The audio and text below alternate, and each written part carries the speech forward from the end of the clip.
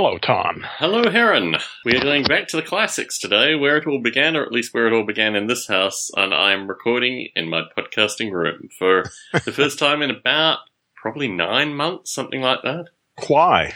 We have house guests coming next week, including a podcast listener, Jim Gifford. Jim, or his companion Roz, will be staying in the podcasting room, and someone else will be staying in the guest bedroom, and it has motivated a massive cleanup of said area. It's good to have guests every once in a while, yeah, isn't just it? to kind of kick you in the face and remind you that you I need a guest here. You do.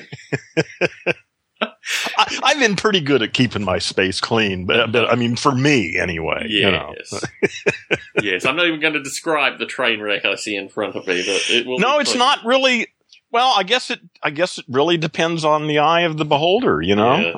It's pretty good for me. Yeah, my podcasting room is just historically, and my spiritual advisor takes some of the blame here as well, but it's just historically been a dumping ground of stuff that didn't really fit in other places. Well, it's important to have a dumping. I have a dumping room. You know, it's small, but it's a good sized closet, and I can just dump shit in there. Yeah, you know? I think it's great. For a period of time, and it was really around show 100, which was a year and a half ago now for Model Rail Radio. I kept my podcasting room clear of detritus for a good 3 or 4 months following.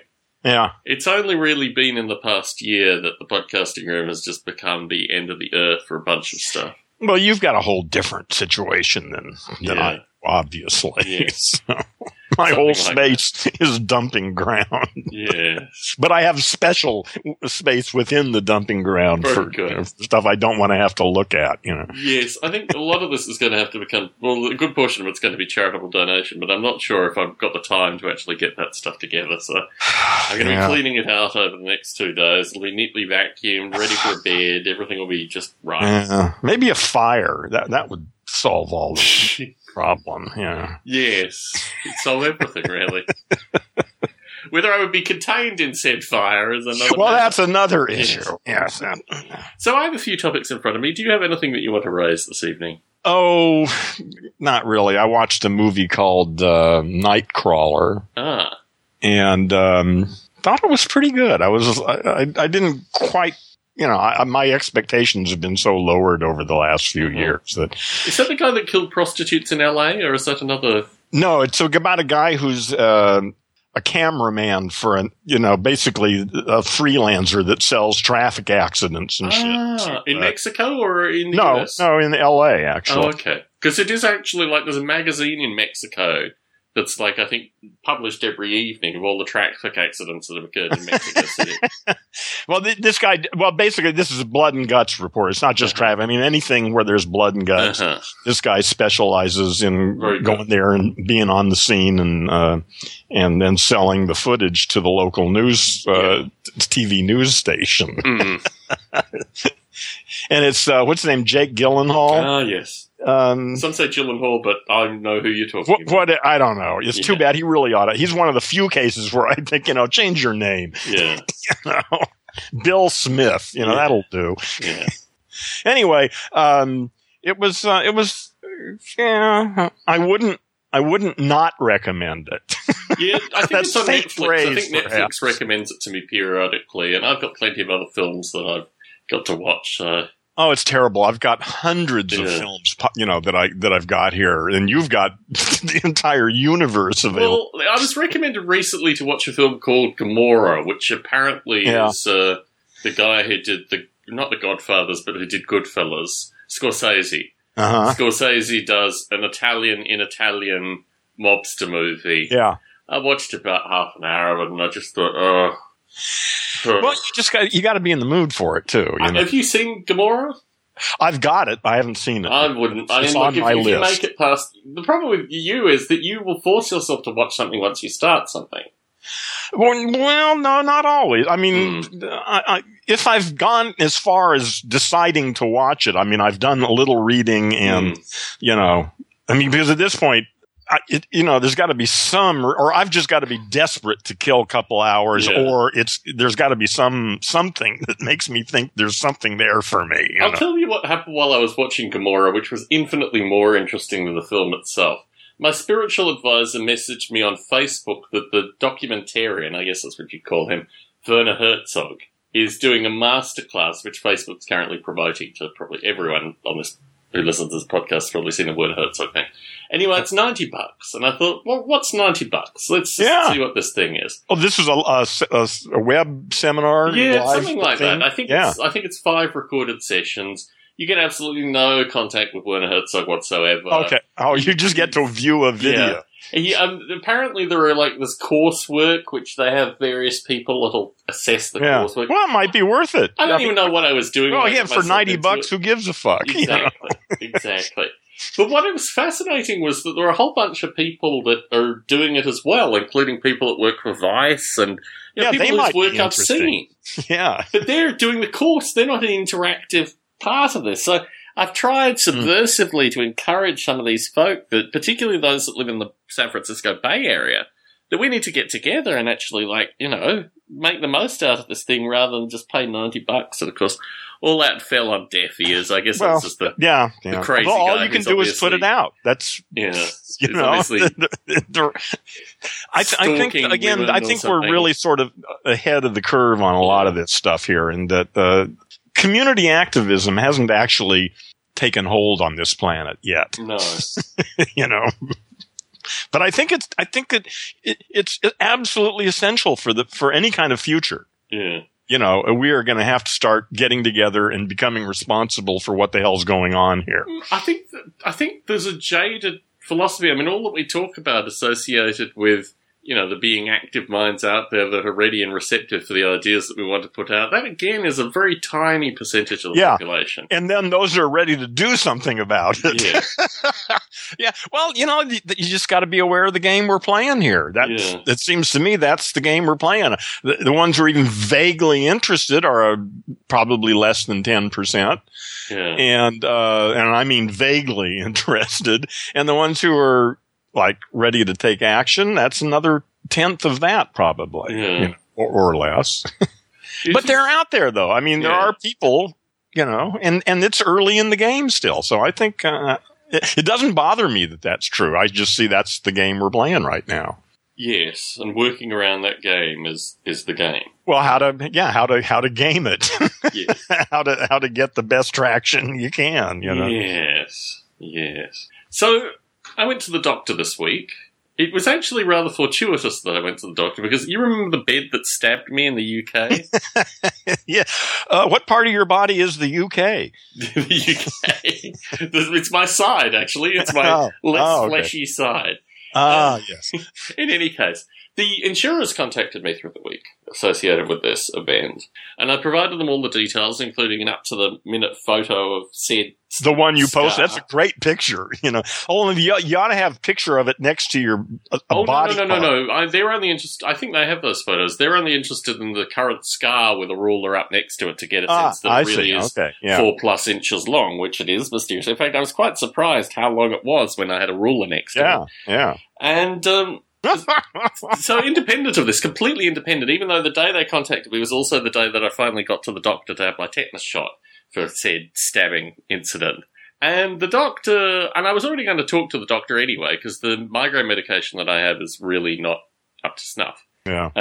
So he gave me triple the medication, which was his solution to this. Well, that may be... Well, my concern with the medication is that memory loss is one of the artifacts of it. You'll get over that. Well, it's funny, actually, because I've been on it, the triple medication, for 3 days now, and I'm really noticing the memory loss. Oh, really? I wake up in the morning, and it's just a cloud around me associated with... And even short-term memory is completely shot as well. Really? So I said this to my boss, that I'm writing stuff down and I'm doing everything I can, but this is literally a change associated with this medication. A big problem. It's a side effect. And I'm thinking, I'm going back to see the doctor in 2 weeks. He's giving me lots of blood tests and a referral to see a neurologist, and I'm seeing what are they called? Not optometrists, but what are the doctors called? There's a lot. Ophthalmologist. That's what they're called. They're called ophthalmologists rather than optometrists. Anyway, So the optometrists, I think, do glasses, don't they? I'm doing my annual with the ophthalmologists. I have 2 of them, and they do various things that basically poke my eyeball and stuff like that. Yeah. So, I'll get all this data, and I think the neurologist might be the most interesting of the lot.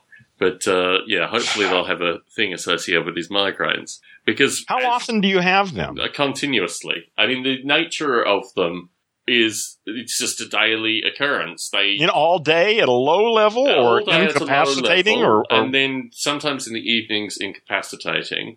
And really it's just getting to be a point of irritation. I didn't have them when I was in the UK. I mean, I didn't even have a trace of them in the UK, and medically it's pretty easy to understand why that is the case. Why? Because it's completely related to blood pressure. And I've been wearing a monitor, and my work is the cause of it. I mean, when I go into work... Okay, well, so are you taking blood pressure medication? Yes, I am as well. And the jury is out, Heron. But how long ago did you start that? I've historically not liked blood pressure medication because it makes me feel really, really horrible. Really? See, I've been taking it for years. I know you have. Yeah. And it works great for me. I'm going to try and fight through this. Yeah. But for the first 48 hours, my skin was crawling and I couldn't hold a thought in my head. Oh, shit. Yeah. And I can't live like that. I mean, I'm going to persist with it, but Have you tried meditation instead of medication? Yes. What's really interesting is location is the cure. I mean, location is the only thing that I've seen over the past however many months that has had any impact on this thing. Well, again, that's a little hard to put on the actual location. I mean, it's a state of mind we're talking about. Yes, clearly. Yeah. So anyway, I'm working through it currently, but my main worry is doing podcasts. My memory and my ability to put ideas together and these kind of things is relatively central in all this thing. And I've never thought that I could earn an income by speaking, but I've certainly enjoyed creating communities through speaking. Yeah. And if it might help you, actually. Because normally you're so anal retentive that this may just make it really Listen great. up, man. Yeah. Feel the spirit of the soul of the recording. Well, no, it's a little bit about humility. Yes. Yeah, my friends in Coming Australia... into it, knowing your limitations. Yes. My friends in Australia used to like to get me drunk for similar reasons. That basically, it was all about humility and getting me to slow down. Yeah. Alcohol was very useful for that. It's funny, actually, because the whole medical industry is not in any way catered to talk specifically about stress. Oh, no, the whole thing is so primitive, it's just crazy. Yeah. Well, I mean, in the early 80s, and I remember because I was alive at that time and paying attention, there were a whole series of media reports, at least in Australia, maybe not in the US, associated with people that worked for corporations that just dropped dead in their early 40s. And this was something that was stress has been discussed. A big issue for some time. Exactly, but it's not actively discussed. It is you have to be looking for it. It is being discussed actively, but you know, it's not being marketed heavily. Well, but society is not in any way adjusting for this thing, right? Some people are. Well, yes, I guess. It's just, you gotta, it's up to you. That's interesting. Yeah, there's probably lots of stuff available that's not being marketed. Exactly. Well, like us. Well, I think it's interesting because the guy that we talked about a couple of recordings ago, whatever the dude's name is, Puddlecum, whatever, he is obviously marketing to that. Apple now has a breathing app, which they're talking about in iOS 10. And the watch was a good indicator for me when I wore it. The only problem was it was intimately connected to my work through my phone. Yeah. So it was not only a means of me identifying, gosh, my pulse has gotten high in that last meeting. I better prep myself. But it would be nice if we could get feedback on blood pressure. I guess there just isn't any way to do that now. Well, it needs to squeeze, right? I don't know how much it does. That's the issue. I've got a wristwatch blood pressure thing currently, and it has to squeeze. I mean, that's the way it gets the pressure. Yeah. Well, like I said, it would be nice. Maybe there might be some new kind of technology that they could figure out a way to do it. Yeah. That would be helpful because my blood pressure is pretty completely under control now. I mean, I take my blood pressure relatively, well, I haven't for months now, but I mean, I did for a long time. And, but you still have to sit, you have to play that whole game. It'd be beautiful to just look down at your wrist and see a graph of your blood pressure for the last 24 hours. The location of the reading device relative to your heart is an important thing as well. So, I mean, it's all... I'm thinking some sort of armband that you could just wear. And you just raise it to a particular height. And it would just do it all the time somehow. Yeah. It just, it would have enough. Well, like I say, I'm just fantasizing about science fiction, but I mean, that doesn't seem too outrageous to think that at some point there'll be some relatively simple and non-invasive blood pressure indicator. I mean, does that seem unreasonable? Well, the way it's measured currently, it's just, they're going to have to find another metric. Well, it would have to be a totally different, but I mean, that's not so far outside the realm of possibilities. That kinds of shit, coming in from a side door is relatively common in many fields, It's but not so much in medicine, right? Well, I don't know. I'm just saying it's a possibility. I have no idea what the likelihood of that is. I'm just suggesting it would be really cool if you could get a really good, accurate. I mean, because that's the thing is it fluctuates from minute to minute. So BMI is an interesting one because that, I think, has been relatively well proven to favor people who are physically smaller, like physically shorter. Well, I think there's a lot to say for that. You look at old people, a lot of them are short. Yes.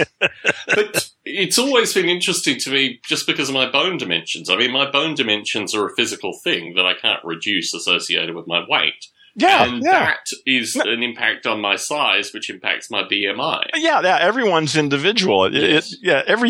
Somehow we need to be able to scan each individual body and evaluate it chemically and structurally and any other number of ways to decide whether it's just what we want or not.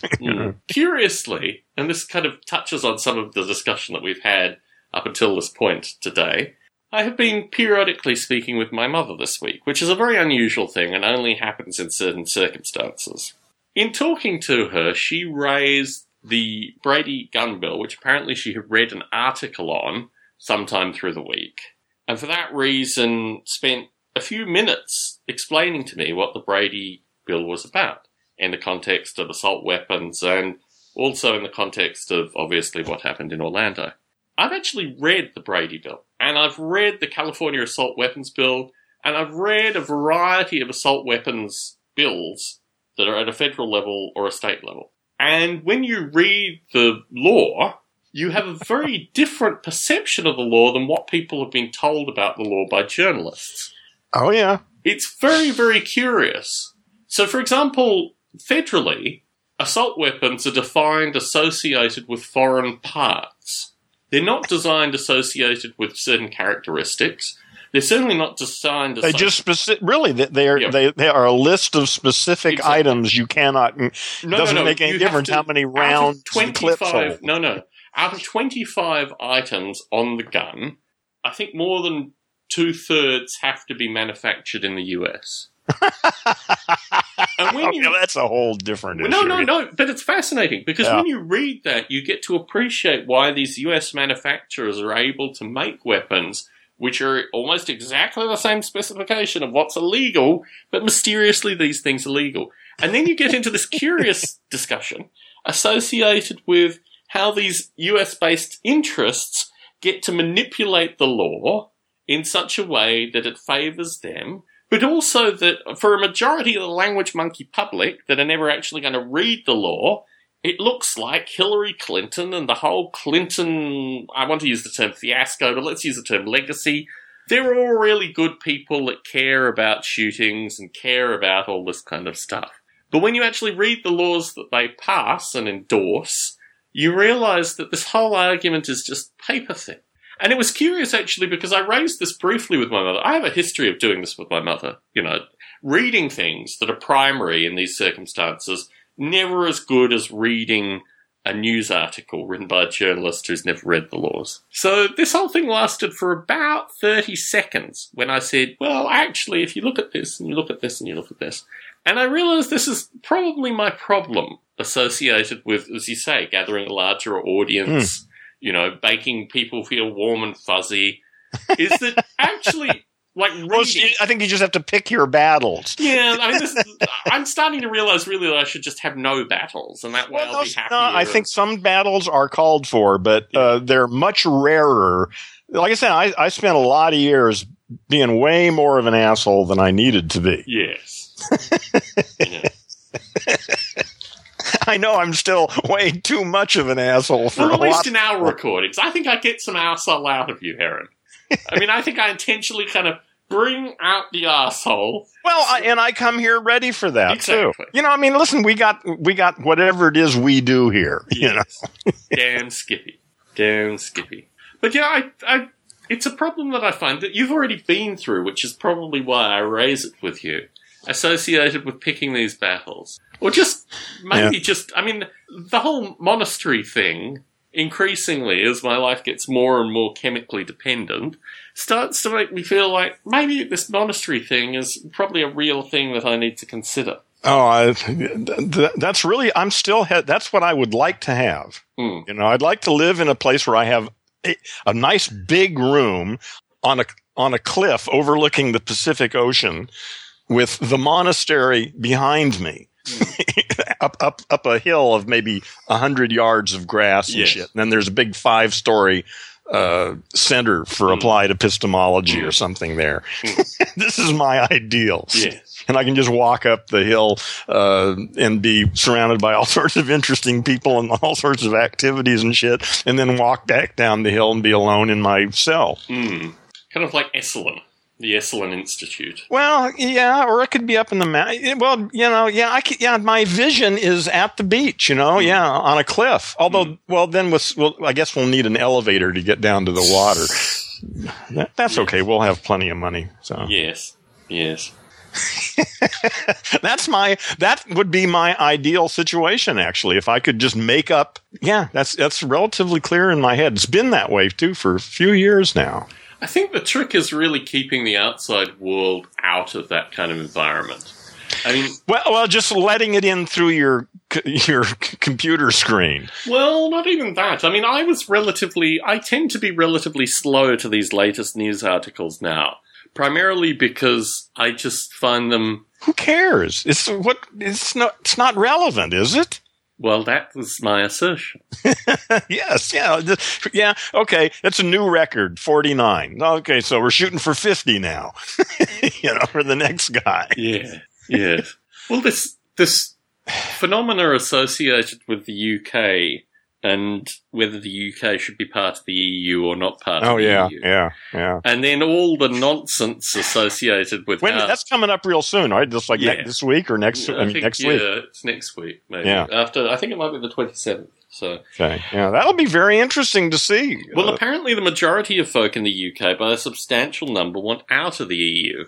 Well, but apparently it's been changing a lot in the last couple weeks. Yes, well, I don't know. I mean, I do. That's what the media says, because the media loves to think that it has the power of the lever. Yeah, well, who knows? We'll find out. Yeah. It's interesting that the media in the UK has become more and more hysterical associated with this whole thing. I mean, we went to the UK primarily because my wife still reads media from the UK. And the doom and gloom and, hell is rising and all this kind of stuff coming from the UK media made us think that we'd go there and there'd be people with torches, burning down people's houses and stuff like that. And, the whole thing would be on its head. I mean, what we noticed, there was a distinction between the South and the North, as there always is. And in the South, you could see, just because of the, places that you connect with as a tourist, that there were a lot of folk who were from Poland and a few folk that were from Turkey. But when you actually look at the statistics, there aren't that many of them coming over. They're just in public points of contact, which makes it feel like they're everywhere, I guess, for a certain group of the population.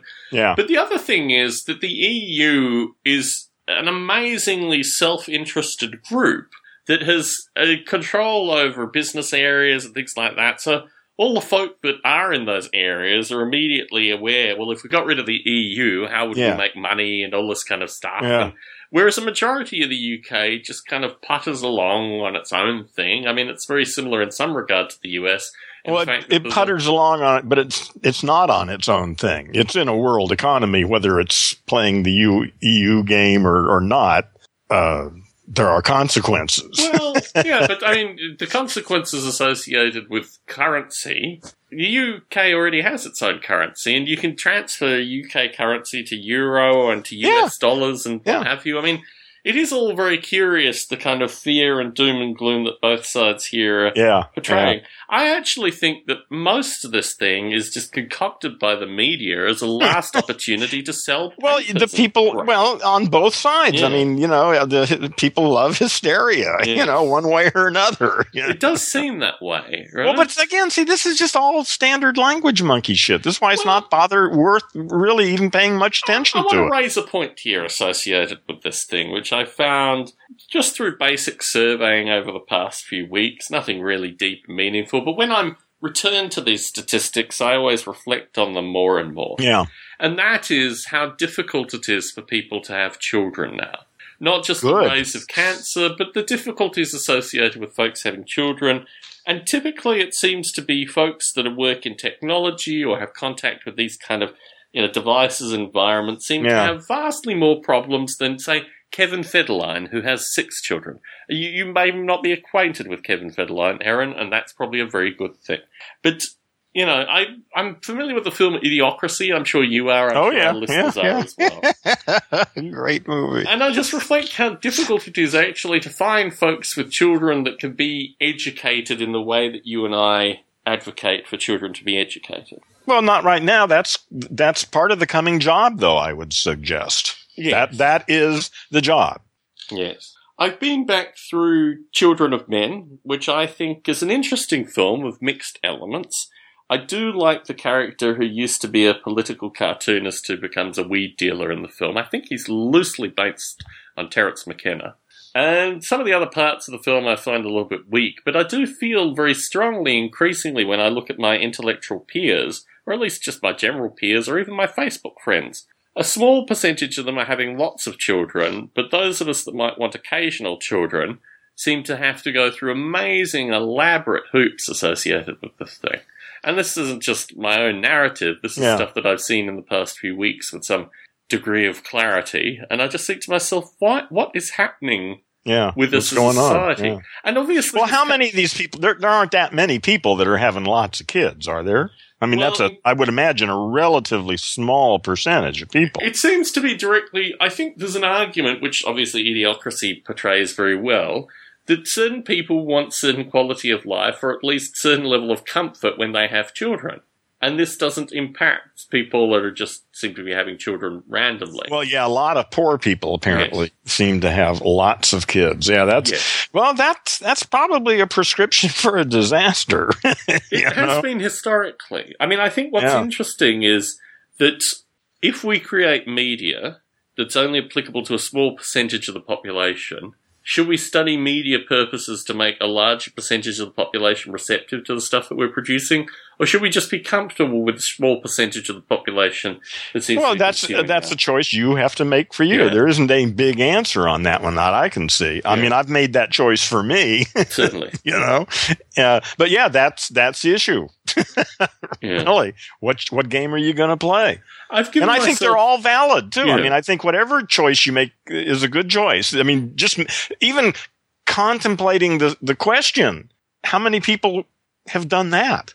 I've given myself a couple of weeks, probably 3 at the most, before I start my new podcast. Intentionally, firstly, because we have people coming to stay. But also, I have a few long-standing projects that are just irritating me that I haven't yet completed them. And one of them is my grandfather's photos, which obviously is something that I've been talking about now for at least 9 months. But it's interesting, actually, because the Monday past was the 20 years of Noble Ape.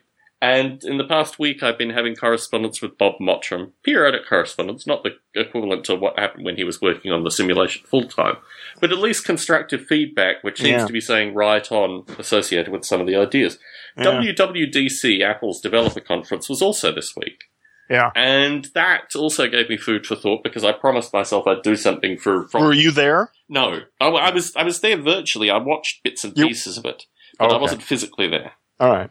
No, well, all the seminars and all the things are available online to the right people. Oh, I think pretty well to everyone, I'm pretty sure. Oh, right. Well, anyway, they're available to you, so. You can get an app on the Apple TV, you can get an app on the iPad and iPhone, which I don't think requires an Apple developer. Oh, the app developer stuff, you mean? It's in there? Well, whatever. I'm not going to go to any of that kind of stuff, but I did watch the keynote. And they're now producing an app to teach people how to program as well. Oh, yeah, I'm going to get that. Yeah. That I'm looking forward to that. I think that's a great idea. I'm going to recommend that my spiritual advisor have a look at it as well. I've been spending a little bit of time with my brother just in communication and general discussion this week. And I've realized that the benefits of a mathematical education is so rare and so far between that when I talk to someone else who has that, I mean, in my work, obviously, I talk to people that have this kind of education. Yeah. But if more people in the general public started picking this stuff up. Yeah, this is a big problem. Well, this is what I call language monkeys. Certainly. People are completely untrained in how to think and communicate. They're not that they're untrained. They're trained really in awful techniques that just are terrible. You know, it's scary as hell.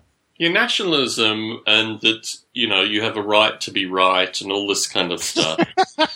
How do you even begin? I mean, it's just such a, well, that's why I think really the hope is with the children. It is possible for adults to wake up from the trance. I mean, I did, you know. So, I mean, it is possible. Yes. But right now it's still relatively rare. But I don't think that has to remain that way. Like I say, I'm optimistic that this is we're just early. That's all. In any process, in metamorphosis, you got your first, they have a name for them. They're called pioneering cells. The first ones that start doing weird shit. Yep. And then there's a few more, and then there's a few more, and eventually you got a butterfly. Yeah. And I think we're just, really early in that process. And I think fortunate or delirious to think that I understand that process that I'm involved in. It is interesting. Through the week, I had a conversation with a coworker, but I've also reflected heavily on what it means to have been born with, I guess what they call birth defects, which I think is a terrible term for what it actually is. Visual ones as opposed to the normal birth defects we all have. Yes. I mean, in terms of, so I was talking with a coworker and she mentioned one of her family members had a child who had a cleft palate and there was this kind of dour look down. And I smiled and said quite cheerfully, I was born with a cleft palate and an extra toe and here I am, It's an interesting... Did you say that? Yeah. Holy shit. I'm very upbeat associated with birth defects. I mean, it's easy for me to be jovial about birth defects because it was something through my life that I overcame and, survived it. And here I am, in your face. And it's interesting because no one has this perspective associated with mutation, defect. All these things are shunned things in our society. And my perspective has always been that they're actually critical things because they move the society on in some way. They're all part of the spectrum. Exactly. I mean, that's just it. And all the parts have, can be useful, you know. I mean, it's clear to me I'm on the autistic spectrum. I mean, it's amazing to have lived 70 years and only have figured that out recently. Well, I've never been in your company, but you were certainly hugging on listeners when you got to see listeners. I mean, I think you might be there. We all are somewhere there. Well, I can say the categories that are available to me in the language that I speak are just totally inadequate to this. But clearly, the multiplicity of aspects that I call Heron. Yeah. Some of them are clearly obsessive compulsive. Some of them are autistic, and Asperger's is just again all the terms around this shit are totally meaningless, really, because we really don't have any reasonable way to talk about it. But it's clear to me that there's a lot of parts that have been labeled as dysfunctional. And I'm not sure that that's true at all. Yeah, I'm thinking, the whole notion of, but I think it's more than that. I think there's a deeper issue associated with birth defects specifically, and that's the notion not that the person who has to have the surgery will feel pain, but the people that are around them, specifically their parents, will have to suffer this resentment associated with having this child that looks abnormal. And part of it also is this whole narrative associated how strong do you think? I mean, that I hadn't even considered. The parents have to. What was that? So there is a parental shame and a shame associated. Oh, okay, and having a less than perfect child. Yeah, we are flawed adults somehow. Yeah, I got you. Okay, yeah. And there's a self-sadness within that as well. I've tried to explore this historically because, occasionally I'll talk to my mother. That is part of this culture. You're right. Absolutely. That's part of it. And also there's bullying, and there's the fact that you're not really quite a human, so a whole series of things. If you look a little too odd, you're in trouble. Yeah. Unless you got the humor to back it up. You got to be quick with the jokes in order to get out of the... you got to do something. There's probably lots of responses. Some of them work better than others. You seem to have managed okay. The fists and the knives come quickly. You've got to be able to disarm the fists and the knives, all right? So it is interesting. Well, I'm just fortunate, that I've, not had to deal with that bullshit, you know? I mean, they had to actually listen to me and see how weird I was. I didn't look weird. Yeah. But as soon as I opened my mouth, I was in trouble. Yeah. But, I mean, for me, it's just been normal. It's just been the way that I've lived my life. I've just gone in, had the operations come out. Yeah. Gone in, had more operations come out. Yeah, that's what you do. Yeah, that's exactly what you do. And it's true, actually. Now I like being someone who can sound, well, obviously I sound different, but in terms of the ideas and the things that I say... Yeah, I like the uniqueness and the experience that has been unique that has given that to me. You've brought up something, or at least that struck a chord of something to me. A lot of so-called handicapped people, really define themselves by being normal. Yes, and they are about the most boring fucking people I've run into in my life because they are being so fucking normal. Well, you see, I think this is what I find really fascinating. I mean, the people that I've met. And I went to a school that, through mergers alone, brought me in very close proximity with what might be called handicapped people or special needs people or people with disabilities.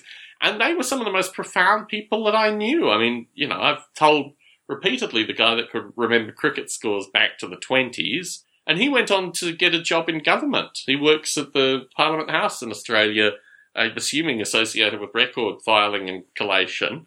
But I think for every amazing, well, it's up to each individual what they're going to do. Yeah. And this is really where it gets. But that's true for all of us. Well, that's it, man. Here you are. You got a bunch of adults telling you a whole bunch of shit, most of which is bullshit. Yeah. But the whole nature of personal empowerment is so antithetical to the just toe the line, do what everyone else is doing. Yeah. Yeah. Well, yeah. That's the game, man. Yeah. That's several thousand years of culture and history and language that are just sort of built into us.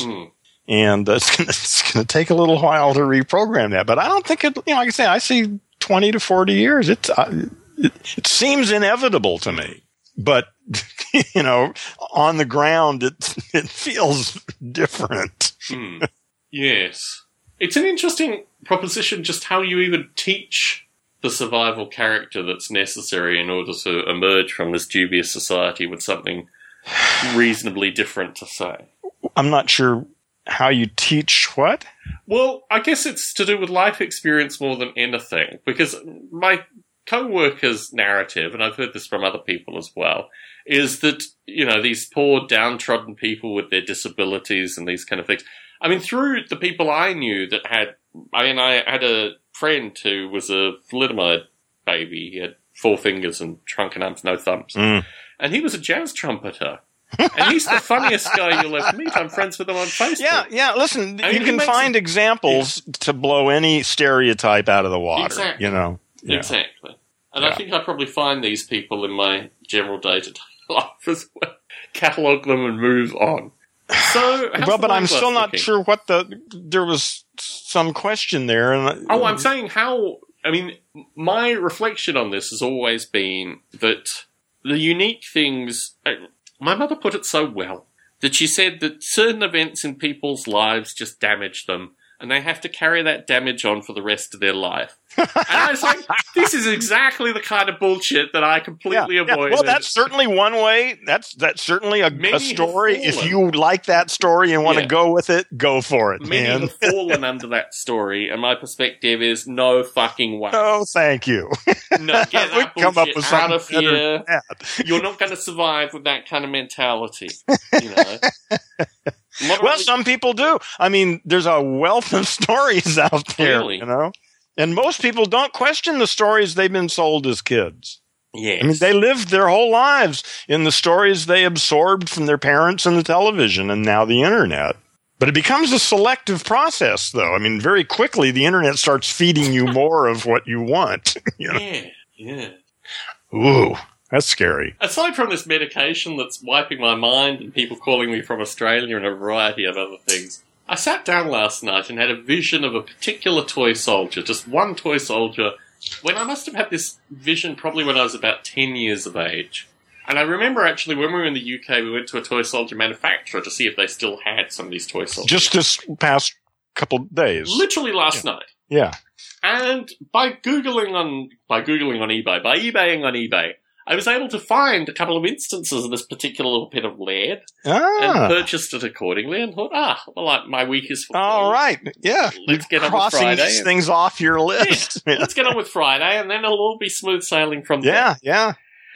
And I got an email this morning from eBay indicating to me that I had moved over some ledge in their particular algorithm. Uh-huh. And I was now an obsessive collector. And they asked me a series of survey questions, which were just basically moderately... How crazy are you, anyway? Yeah. And how much money are you going to spend here? Exactly. Like, let's optimize it for you, because you are the classic eBay... You're the guy we want to talk to. Yes, you're the guy that's clearly addicted. You're making these purchases before midnight. Just before midnight. Yeah. They've. I never really saw the mechanics of that, but actually, it's pretty simple, isn't it? Very simple. They find the fiends and they put them in contact with their dealers. Yeah. It's not that big a fucking deal, really. So, there were 15 questions associated with this, and I did. Excuse me. Wait. Would a VPN make any difference at all? Associated with what, the eBay thing, or your audio? Well, quality? just interacting in general to stop this getting back to you. I don't know. No, because I'm logged into eBay in order to do the purchase, right? Oh, okay. Okay, so this is totally on eBay, within eBay. Yes, yeah. Okay, which is transparent to the universe. Yes, exactly. Okay, I got it. Yeah, well, what else do you need? That'll pretty much handle it. eBay, yes.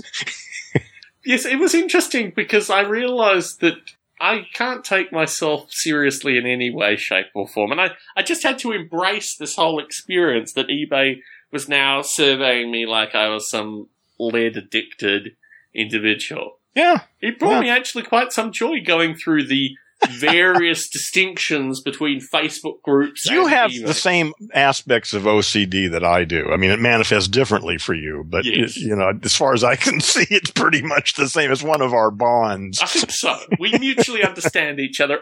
But the important thing is laughing about it. That helps a lot. Very much so. In fact, I'd say without a laugh, you're fucking nuts. Yes. Yes. But eBay is going to profit from this insanity, it would appear. It was actually, I know what the algorithm said. It said he spent some money 6 months ago. He hasn't spent any money for the past 5 months. He must have discovered another crack dealer. Let's investigate what that other crack dealer is. And let's make sure we do a better job to be his crack dealer as opposed to wherever else he's going to get his stuff. Well, yeah. Has anyone studied and written the dissertation on the structure of all of this? That would seem to be a really interesting document. Yes. I think if it was associated with human sexuality, it would probably be a lot easier to do a PhD. Well, you can throw in a chapter on that, because porn, that's a huge part of this. So, that's definitely a part of it. Yes. I'll take care of that part. Very good. Very good, Aaron. Another topic that we discussed last week, which I have inadvertently added to since last week, was associated with the cat molestation. setting up a cage. Shame on you. Yeah, really, yeah. Poor kitty. Anyway, the kitty and I are now on really good communicative terms. I mean, he lets me get close enough to him that I can actually see the wound on his side now. He's actually relatively conversant, which is why it's the ideal tribe to trap the motherfucker. Sure. Yeah, well, there's no need to trap him right now. Now just make friends. Heron, I'm going to trap this cat. Well, yes, it's the appropriate time. So what I did, I've been researching traps since the first failed attempt. I think he's a listener. He might not be a listener. He might be a Model Rail Radio listener that saw the video of the cat escaping, which is now thankfully on Amazon. Although they pushed it right to the bottom, so no one will ever see it. So I went through... listen, you've done your part. Thank you. I went through similar cat trap reviews, and through this, there was an underlying, you should use this kind of trap instead.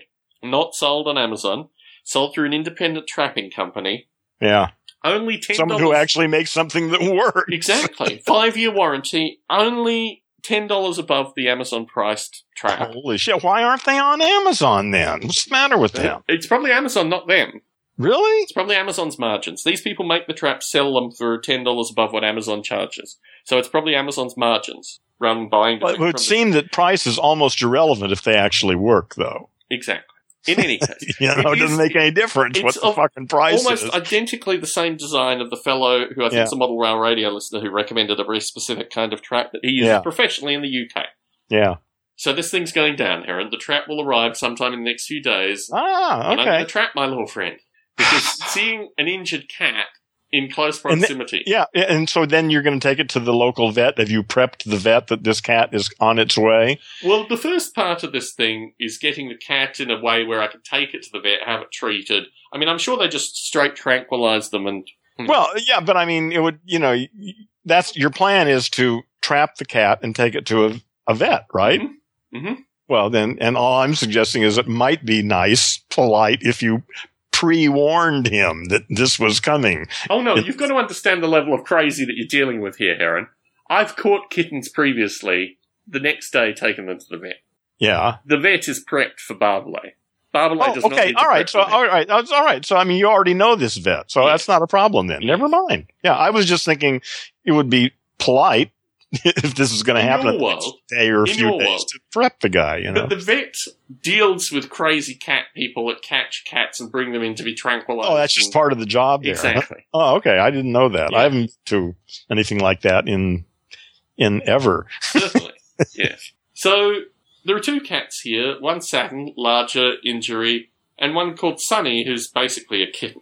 Sunny now I have trained, so when I cut open the can and pour out the things, he sticks his head out from under the gate, which is very, very cute, whack-a-mole-like behaviour, and watches me salivating, and then puts his head back in, then I disappear, then the camera catches him coming and eating the food. So this will be happening probably, it depends actually when the guests get here versus when the trap gets here, but maybe sometime next week. Well, once the trap's there, you just put it out and that's the end of it, right? Well... it either works or it doesn't. Yes. So, for future Stone Apes, listeners, but I just want and more video, too, of cats in peril. Yes. About to be treated by vets. About to be castrated. This is a feline snuff film. Welcome to the New World Order, exactly. Kitty. Yeah. Yes. Maybe you should just kill it. No, Heron. I'm not interested in that.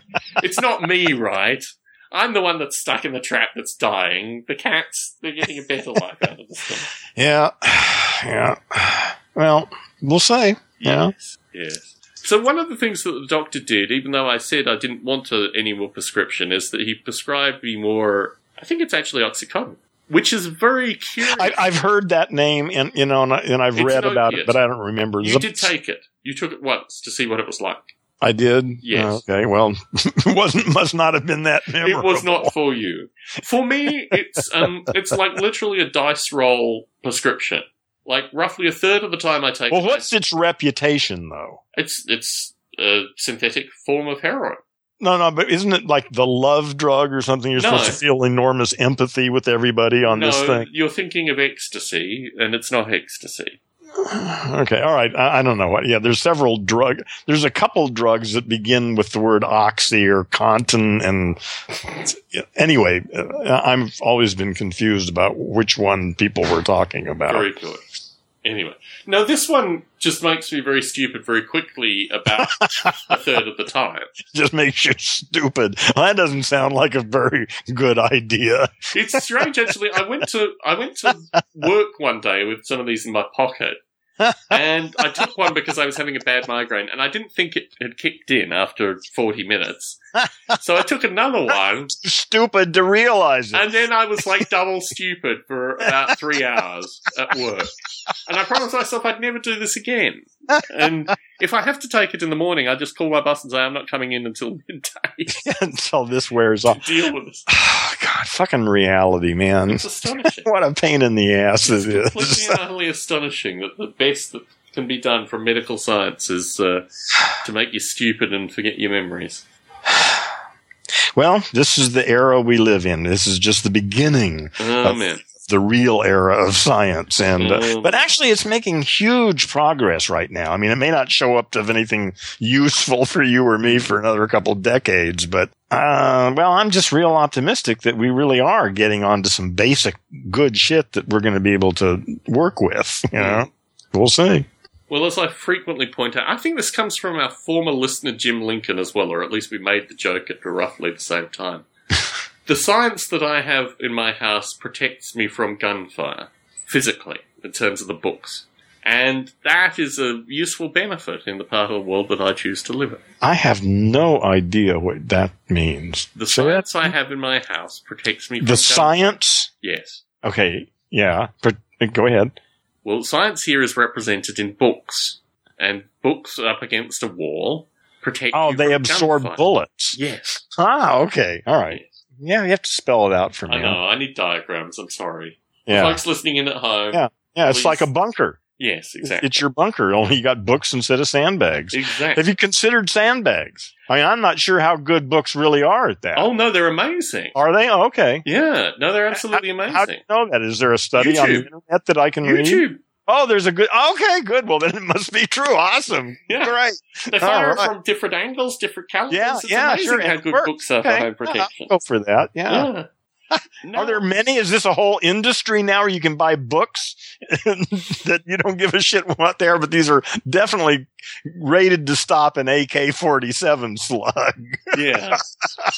I keep a copy of my first year physics textbook covering my heart at all times. There you go. Yeah. Yes. Yeah.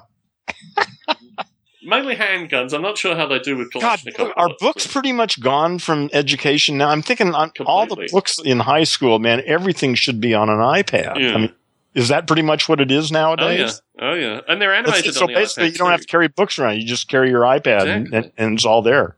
Yeah. That's fucking awesome. We were schmucks, Aaron. We were schmucks lugging around those dead trees. Yeah, that sucked, man. Yeah. And they were expensive? Yeah. Shit. They're probably still expensive. They're still expensive. Now, that rort hasn't gone. Yeah, well, but we'll take care of that later. That's coming. The thing is, they're all there. I mean, if you're smart, you can probably get them without paying for them. Yeah, I remember probably in my second or third year of the university, I bought a guy's collection of books from the year above me. Yeah. As I was coming into it. Yeah. And all of them moved a version, and I said to the lecturer, how many of these books are going to be out of date because they're just like a version out of date? He said all of them, they're worthless. Yeah, and now what actually changed? Yeah, the laws of physics mysteriously had not changed in the year between, but anyway. It's a magical world, Aaron. It's a magical world.